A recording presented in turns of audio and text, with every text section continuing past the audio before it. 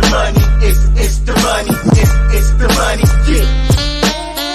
It's the money, it's the money. How should a state respond when it has more money than it knows what to do with? That's the question Nebraska faces as it receives a major influx of federal money while running a revenue surplus at the same time. You're listening to The Full Platter, the official podcast of the Platt Institute. I'm Jim Vogel, joined by Sarah Curry. Today we're discussing 5 smart ways for Nebraska to use federal relief money. I think we probably all have some individual experience using our money in ways that can be good investments that help us down the road, and then maybe also spending money to dig a hole for ourselves. Governments can do the same thing on a much bigger scale. So Sarah, let's discuss Nebraska's options. It's been about a year since Congress first passed the CARES Act, which was the original COVID-19 emergency relief plan. Not long after, lawmakers began discussing a second major round of relief for states and local governments. But it took Congress almost a year to pass the American Rescue Plan Act, or ARPA. So it seems Congress almost missed the end of the pandemic before figuring this one out. Financially speaking,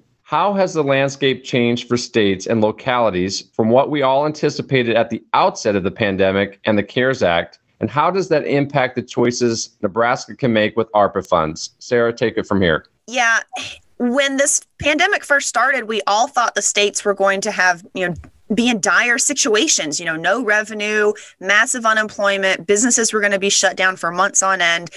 And that's not exactly what happened. Luckily, a lot of people can work from home and sales tax revenues came in relatively strong. And most states across the country, including Nebraska, have a revenue surplus right now. So they don't need the bailout or the relief that Congress gave them. So we're actually in a really good situation. The problem is that when you're in a good situation and then the government sends you money, you want to make sure you spend that money in a way that's fiscally responsible so you don't tie the hands of your taxpayers in future years with a bad spending decision or something that creates ongoing needs from the budget that you weren't expecting. So with that in mind, Sarah, we're providing the state with recommendations for how it can make the most of its ARPA funds for the long term. Besides it being taxpayer money, why does it matter how ARPA money gets spent? So when the federal government sends a state money, it's very easy to say, oh, let's expand this program or let's create this program. The problem is when the federal money dries up, that program still exists.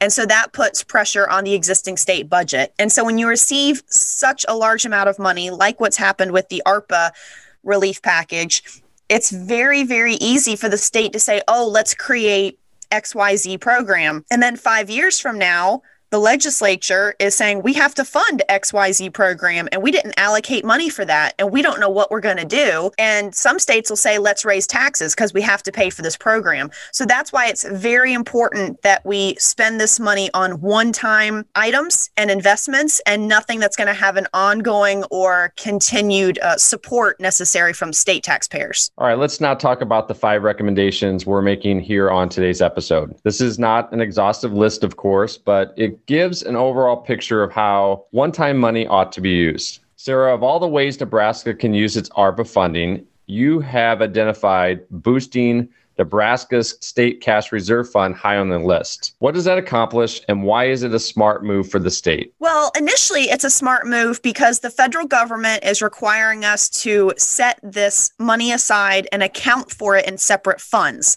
And so you want that money to be in a place where it's very easy to see how it's being used or where it's being put. And so by putting it in the cash reserve fund, it's very easy from an accounting stance to see where it is. Second of all, President Biden has already said we have to raise taxes in the future to pay for all of this spending. Well, when you raise taxes, that's also going to raise taxes on Nebraska businesses and citizens. And so we want to make sure that we have enough money in our cash reserve fund to not raise taxes in Nebraska. And if there's a down economy in the future or something happens, we have a sturdy cash reserve to get us through. A lot of fiscal experts have said that we need 16% of general fund revenue in the cash reserve fund. That's around $800 million. And Nebraska doesn't have that right now. So this is a perfect opportunity for us to take some of that money and put it into the cash reserve fund. And that way it allows the state to operate its fiscal house as it sees fit. And it can also prepare for future needs, such as a natural disaster, or if the federal government says we're going to pull back on some of the other grants that we give you, and the state will have to pick up that tab. So it just makes sense to have a good savings account. You mentioned that 16% goal. What is Nebraska's current cash reserve, Sarah? Well, when I pulled the last appropriations preliminary budget, it looked like it was only around $450 million. So it's around that 8% mark. I don't have it calculated out exactly, but we need to put a significant amount of money back into the cash reserve fund. And I know that the lawmakers have actually appropriated money in this year's budget to go into the cash reserve fund. So they understand that that's a high need. I'm just saying, why not get us all up, take us all the way up to that 16% and just top it off? All right. Next on the list is making investments in infrastructure for broadband or transportation. People might remember the bridge to nowhere. So why infrastructure, Sarah? Why not any other kind of make work project? And does it matter how it's spent? Well, infrastructure, especially transportation, is very, very important. We talk about commerce and being able to transport goods to some of our rural cities. And so some of these roads are only 2-lane and they could be expanded to 4-lane. And then other roads might be gravel in some areas, and they might want to make them a solid surface road just to help with, economic growth and transportation and that type of thing. So I think that's a good use of money for this. Another great use of this is broadband. We've talked about from the school perspective, we have a lot of children that are still doing remote learning, and expanding broadband access for our citizens is really a good way to use this money, because once you put broadband in, you have to maintain it, but we're doing it anyway, right? We're expanding roads and we're paving roads and fixing potholes and that type of thing. So this is the type of investment that's going to help Nebraska long-term, but also free up some of the cash that they would have spent on it and maybe get it done faster. So for example, if broadband was only going to go to 5,000 residents, maybe now it can go to 10,000 residents. And so we can get that done a lot faster. And that's why I think that spending on infrastructure such as broadband and transportation is so important to use this money to really help us into the future. And of course, we're talking about hundreds of millions to billions of dollars being spent at the state and local level here in Nebraska, which obviously requires careful oversight. If the money is not spent properly, the federal government can force the funds to be paid back, complicating finances here in Nebraska. Sarah, tell us why we're recommending making an investment in Nebraska's financial infrastructure by strengthening the state auditor's oversight on the use of federal relief funds. Well, Jim, this is not the first time we have advocated for investing in accounting or the state auditor's office. Nebraska is a unique state because we don't require the same accounting systems as the private system, like GAAP accounting or generally accepted accounting principles. So the federal government's already said if this money is not spent properly, we're going to ask to have it sent back to us. So it's very, very important that the accounting and the tracking of this money is done properly. Now, all 529 municipalities and all 93 counties in Nebraska received money in the ARPA package. To my knowledge and other experts in local government finance, this has never been done before. And so we're having a lot of levels of government receiving federal funds that have never received federal funds before. And so the way federal money works is that the local governments are required to have a special audit of the federal money. And they're supposed to use some of that federal money they receive for the audits. But we don't have a lot of auditors out in Western Nebraska. Or if these governments have never done an audit before, because Nebraska does have a provision that allows an audit exemption for our extremely small local governments, the state auditor is probably going to have to step in and help them out. And we don't have a huge auditor's office. They've often gone to the appropriations committee and said, we need money for another auditor or to update our computer system. And so what we're saying is, this is a very, very important time to make sure that our accounting is done properly. And why not take some of this money and make an investment, say into the auditor's office to update their computer systems, and let's help these local governments and make sure that Nebraska is not a bad example of how we use this money and that we account for it properly. And I don't think you can go wrong making sure that your accounting is done right. It might not be a fun use of the money, and a lot of people might not see the value in it, but it has an extreme value, especially when the federal government at any time can say, we don't like the way the money was spent, send it back to us. Now, the state government is prohibited from using ARPA money to cut taxes. On our last episode, we discussed some of the confusion and controversy about whether the state can make tax changes with its own money. It seems like it should be able to, but everyone is waiting to see that in writing from Janet Yellen. However, no similar prohibition is placed on local governments under ARPA. Sarah, tell us why it makes sense for local governments to use these funds to pay down debt and offer local tax relief when they can. Well, right. The local governments only have the prohibition against putting money into a pension fund. And that provision was put in there because they didn't want the city of Chicago putting all of the federal money into their failing pension fund. So Nebraska has an opportunity here to pay down debt. And you might think, oh, Nebraska's always ranked in the top of not having a lot of debt, but that ranking is of state government, not local government. Nebraska counties currently have around $398 million in outstanding debt, while our municipalities, which include cities, villages, townships, they have nearly $3 billion in outstanding debt. So combined, that's almost the state's general fund in debt that these local governments have outstanding. So if we can use some of this money to pay down debt, it will reduce the interest payments that we have to pay.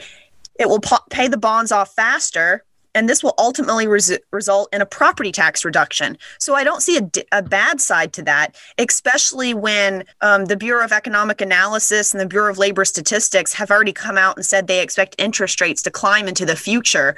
And so paying off that debt will put them in a very good situation to help keep property taxes low. Another thing is small businesses pay occupation taxes to their local governments.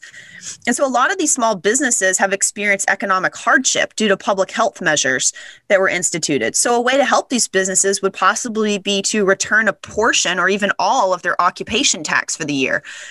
You know, another thing that they could do, the state of Idaho did this with the first round of CARES Act money. Local governments could give a credit or pay back some of the property taxes that they took. You know, having the 8th highest property taxes in the nation, I don't think it's hard to say when people have lost their jobs or have had to deal with some of the economic hardship the pandemic has put on us, getting a little relief from our property taxes would go a long way. And then another thing is we have tangible personal property taxes in Nebraska. And so Nebraska used to offer a $10,000 exemption to businesses and farmers that had to pay this tax, but that was removed when they passed the 1107 property tax relief bill last year. And so again, another nice property tax relief provision that local governments could use with this ARPA money is to, again, give a credit or pay back some of that tangible personal property tax. And that would directly help our agricultural producers and our businesses across Nebraska. So there's a lot of options there.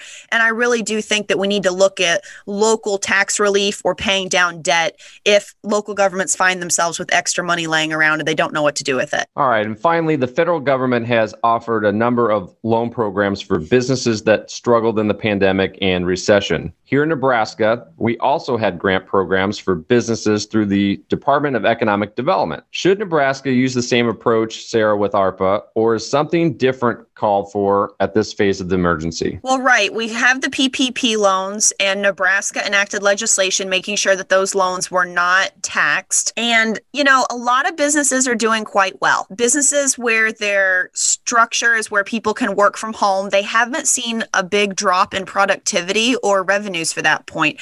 But we have seen some businesses, particularly in the leisure and hospitality industry, that have been disproportionately impacted by the pandemic. And so that includes hotels, restaurants, bars, theaters, or other venues that rely on public gatherings. And so if the state wants to take the approach of using specific grants to businesses, they should be focused at this leisure and hospitality industry, not just given across the board. Obviously, manufacturing and other areas have not been hit as hard as originally thought, but we have seen a lot of restaurants close down and never open back. The same thing with theaters or wedding venues and that type of thing. So I think if we are going to do grants to specific businesses, they need to be extremely targeted. That's all the time we have for today, but you can find more commentary from Sarah and the Platt Institute team on the Full Platter blog at plattinstitute.org. If you like what we're doing, you can also make a donation to help fund our research and advocacy, or you can subscribe to our weekly newsletter where I keep you posted about today's most important issues facing Nebraskans. I hope you'll join us again next time. Have a great week. It's the money.